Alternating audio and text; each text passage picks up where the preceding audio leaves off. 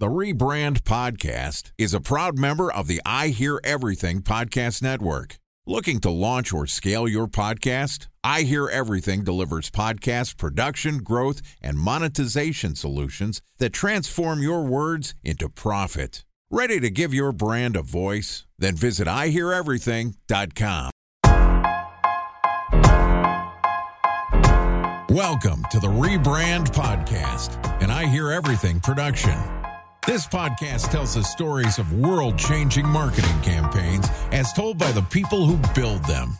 In each episode, you'll hear an earful of brilliance from a marketer who has brought an iconic brand to life. Ready to hear the secrets and untold stories behind the brand you love? Then sit back, relax, and get ready for the rebrand. Here's the host of the Rebrand Podcast, the CEO of the Harkey Group, Scott Harkey. All right, we're back. This is episode number 2. We got Amrita here with Superside, and we're going to get back to what we were supposed to talk about last time, which is, okay, how do you know when we're going to do a brand refresh or a rebrand? Since this is the Rebrand Podcast, I think this is a great topic. I'm sure Ben, we'll give a little shout out to Ben, our producer. I'm sure he wanted this one to happen for sure. And it's a great question. I know I get this question all the time. We're doing a lot of brand work. I love this kind of work because it's super fun. And there's a lot of times where it's really easy for a consultant to come and be like, you need to change your logo. And it's really easy for me to be like, what's your vision, mission, and values? Or like, there's a lot of tweaks that can happen. I mean, there's design trends. You know, if your house was built in the 80s or 90s, it could look one way and it's just out of touch and out of date and out of style. And so I know designers have a thought process. I know CFOs have a thought. I know agency people have a thought, but everyone has biased opinions in their own mind, especially around a hot topic like this one. So we're going to bring the expert in. We're going to bring her back. She's here. Amrita, tell us what you think around this juicy topic. Yeah, I think it's a big topic and there's so many things that this depends on. But generally, my 2 cents on it is think about who's going to see it, what's the distribution strategy. All your decisions really should be about eyeballs and distribution first. And brand is like a way to get more eyeballs, not the other way around necessarily. So that's just like the pragmatic lens I have. I know it's not the sexy answer, but at least that's how I think about it. So I love the word that you said. And for your marketing people out there, take a pen and paper out, write this down, or maybe after you're in your car, you listen. There's a word here that is often missed in so many marketing strategy meetings and so many rebrand meetings. Look, we're all creative and we love the creative strategy. We love strategy in general, love consumer strategy. But if it is not from a lens of the word I'm going to say is distribution, I think it is a massively missed key part of strategy, which is who is going to see the assets that you're putting in the market and what owned assets do you have if you're, and how much is that going to cost? So having your CFO hat at times on, like you have 1,000 stores, you have 100 stores, the massive amounts of overhaul for like a rebrand, it's insane. I mean, I'm working on a major, $2 billion a year brand, and I hate the logo. I personally hate the logo, but we have not changed it. We don't need to change the logo. And if we did, it would cost us, I don't even know the number, $1 million, because they're in 2,200 stores. And so the logo doesn't need to be changed just because I would like to, and our designers would like to. We've had it for 7 years. In another case, if you're a newer brand and you don't have a ton of distribution, but you just don't like the way the logo looks or whatever, you want to change it or you want to refresh it, but you don't have any real owned asset or distribution or heavy media in the market, and you're going to pay 50 or 100 grand for creative people to come, redo your logo, that's a bad decision too.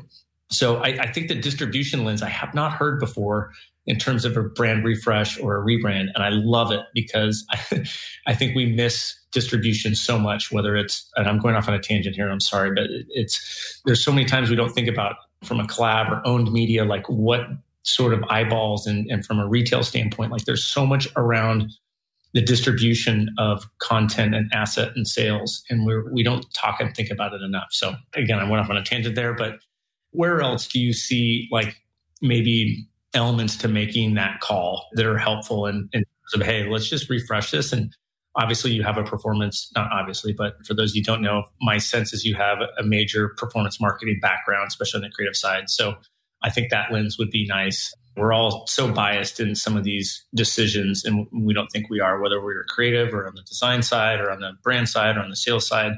and the brand and the refresh and logo, we get kind of emotional about it and very invested into it, but we do have a biased lens. So help us understand maybe other elements to making that call for marketers out there, or making the case to a board or CEO or a client to do it. Yeah. I'll tell a story about how this happened at Superside, and that can inform a few things. The two things that, at least in SaaS and the kind of business that we are, like the two things we look at a lot, particularly from a creative standpoint, is if we change up this creative, can it give us more lift? And right, that could be ad creative, or that could be landing page creative, or that could be social media creative, or what have you. But if we were to do things differently, could this give us more lift? And the way to prove that out is have a solid hypothesis and actually do a test.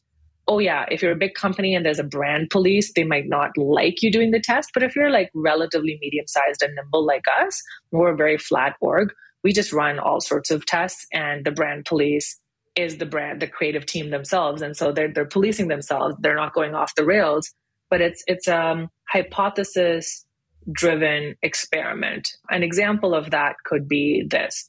We knew that our ad creative needed to be scaled, and we needed to run a lot more tests. In conjunction, we also knew that the way that the illustrations were showing up on our website were not allowing us to break the grid, particularly on mobile. There was just like the way that it was happening was not allowing us to do that. So both of those problems forced us to say, maybe we should think about a brand refresh, but we didn't jump into it. Earlier 2022, we said, let's run some tests. Let's just see if people care about this enough. And does it actually increase conversion in any way? Does it increase brand affinity in any way? We had some like easy ways to measure it. We ran those tests, and we were reasonably sure that this would not risk the overall company or brand in any way. We weren't able to prove that this would be better, but we were able to prove that this wouldn't be worse. And that was good enough for us to do a quote unquote brand refresh. So in March and April of 2022, that's when we worked on what is the evolution of this brand? What does that look like? What are the specific elements that are going to change? What are the specific elements that we're going to keep because they actually worked and people loved? Like, for example, we used to have this like space theme, because like the whole idea of Superside is like this like magical place that you come to that allows you to get all your creative done. And it's this like magical black box. So we wanted to keep that magical out there, out of this world kind of feeling alive. So we said, okay, overall theme, the space theme is still going to stay, but we're going to change the way the illustrations show up, and we're going to evolve our color palette so that we actually have a lot more pastels that we can use on various different backgrounds, which also was an issue for us. So that's kind of like the way that we went about it. There was like a very clear reason for why, maybe a very pragmatic reason for why we considered a brand refresh, and we didn't jump in until we could prove that there would be no risk. Okay, I have a comment and then a question. I love what you said, and I agree. In a lot of cases, I find myself making recommendations around brand, at least brand logo, brand refresh, rebrand. If the brand and the logo is getting in the way of something, to your point, right? And you're adding another layer up to it, which is testing, to have the data to say it's actually getting in the way here. We need to refresh or rebrand because during the test, we're not converting, or we're not in the right state of mind, or we're not positioned right. And a refresh or a rebrand would remove this barrier. When people ask me about a logo or approving a logo, I say the logo doesn't matter at all, really. It just can't get in the way. If you look at the greatest logos and brands in the world, depending on the segment, they have certain color schemes. If it's, healthcare, it's blues and whites. If it's financial, it's blues. If it's, fast food, it's yellows and reds. And in most cases, a logo doesn't make a company makes the logo, obviously, right? And there's lots of cases where things just get in the way. And you're like, you know what? There's a barrier here and we need to redo something. You might sound like somebody else. You might be associated with something negative or whatever it is. So you're doing the test. So how are you testing? That would be the question that I have after my long comment. Yeah, no, there's so many ways to test it. For us, it wasn't about the logo, right? It was like very specifically about color palette, typography, and the illustration style. So we weren't going to test all of those things at once. Typography is actually really, really hard to test. And there's some solid research out there that shows what kinds of feelings certain type can help with, and also like what is web safe and whatnot. So typography, we were less concerned about testing, but we wanted to test very specifically our illustration style, or this new imagined illustration style, and our color palette. And that was actually not that hard. Like we just kind of created like a bunch of mock-ups across a number of different creative. The easiest, fastest way to test this is ad creative, of course, because you can get 1,000 visitors like in the span of a few hours, depending on how much you spend, right? And then you just have a landing page with those illustrations and you just watch that conversion very closely. That was actually like the easiest way to do it. That proved pretty well that both returning, if I recall correctly, both returning visitors and new visitors did not convert differently. So like I said, it wasn't an improvement, but it didn't go downwards. And so that was good enough for us to move in that direction. So when you say media, like, is it like Facebook ads or Instagram ads or Google ads? Exactly. Yeah, I believe like our biggest, like we have channel market fit with Instagram, Facebook, and LinkedIn. So that's usually where we test very quickly. Instagram can give you like tons of visits and tons of conversions like right away. So that's kind of like where we did it. They're also like really great platforms to test a number of different formats, right? You can do like a lot of like video advertising. You can do a bunch of skits. You can do all sorts of stuff in there. So that was one hypothesis and one test that proved it. There was other things, like, of course, like we shopped it around. Of course, we sent, I think, I'm actually going to try to pull it up because I think it was brilliant. We kind of did like a before and after, even though we hadn't rolled out the new brand, obviously, and hadn't really even worked on it. We kind of sent it to like a bunch of our users and said this or that. What do you like? And kind of just did like almost like rapid focus grouping. Again, market researchers would be like, oh my God, that's not the right way to do it. But we just wanted a pulse. We wanted to directionally know if we were headed in the right way. Do you have any recommendations for platforms for smaller focus group testing that you've used? I've used a bunch in the past. One in particular that I used to love, but has gotten very expensive. I'm totally blanking on their name right now. They've kind of gone upstream and become very enterprise. So unless you like sign up for like many, many thousands of dollars, it's hard to do. I'm forgetting their name. But there's this new one that's come out that's very similar. They have kind of honed in on messaging and copy testing, but you can do creative and design tests. And they're called Winter, WYNTER. It's a startup, and I believe they just got acquired recently. And we've just thrown up landing pages on Winter in the past and just shown it to focus group. Well, and you can pick like certain titles and industries and geos. So it's not perfect, but it's directional. It's good enough. I've found that I feel like there's two worlds of like the small creative performance-based testing, which certainly makes a ton of sense. And then there's these large institutional Fortune 5,000 brand mega testing. And there's just not an in-between for testing that I've found that is at scale or successful. So I've done the big weird focus groups with glass. The glass, yeah. People are watching through it. And then I've done, the creative rollout testing on platforms and rating. And it's really hard. It's actually a good space to start a business because everyone wants some degree of certainty, right? But it's so hard to get like the panels together and get all these like consumers, because like the incentives are kind of like aren't aligned. I think that's the main problem that this world hasn't solved is. If I'm launching a national television commercial, no problem. There's great partners for that. If I have a micro performance brand, no problem. If you're in the middle of any of those two, so, okay, this is great. I think we've gone down the road of brand refresh or total rebrand. And I think we've at least piqued some curiosity, some people. So I know we have another topic I do want to get to, but so many things I heard, again, the distribution is key. Testing at a micro level with actual media can be very helpful. And then the third thing that is, if there's a barrier to more consumers not coming on board and it's provable, then time for a rebrand, right? Or time for a refresh. I'm not sure we really address rebrand versus total refresh. Do you maybe have maybe a couple just quick points on that and then we'll get to the next one? Yeah, I would just say that I think that if a company has been around for a while and they've done well and they have like a fan base and a lot of champions and advocates, I think even if the quote unquote creative aspect of the brand is outdated, I think sometimes there's just so much equity in that it might be worth keeping around. I think if there's a way to gauge the equity piece, that could be great. There's tons of companies out there that have never changed their logo for a variety of reasons. And one of them being this like equity thing and nostalgia and resonance and affinity and all of that.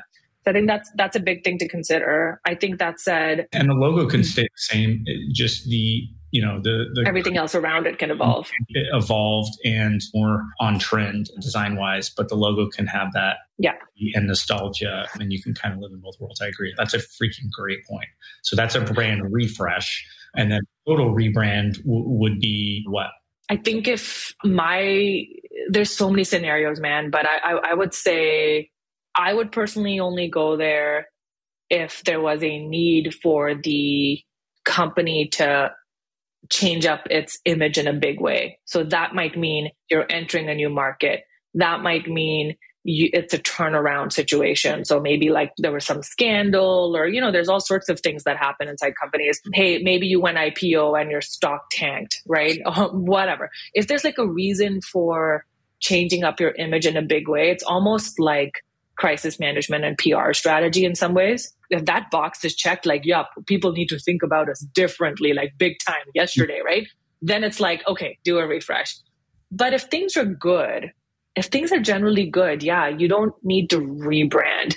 I've definitely seen even companies that merge, not rebrand, which is actually kind of interesting. So like two companies might merge and they might adopt the stronger dominant brand, if you will, or creative, if you will. And I think that's actually often a good decision because like, why would you give up the equity of all these companies that are merging? And sometimes that's like totally necessary. Like when I joined Superside, we weren't really Superside. We had this like totally different product, very different user base, very different go-to-market. We used to be called Consus, Konsus. No one could spell it. It was a made-up Nordic word. And we just knew that what we were building was so different and the subscription model was so different that it was like a no-brainer for us to do a complete overhaul of the brand, which included the name, the .com, the look, like all of it. Man, yes. I think you nailed so many points and you're providing such great insight for tough brand questions. So it's been an absolute joy having you on. Like you're super articulate and smart about the business and really helpful. So I know I learned a ton.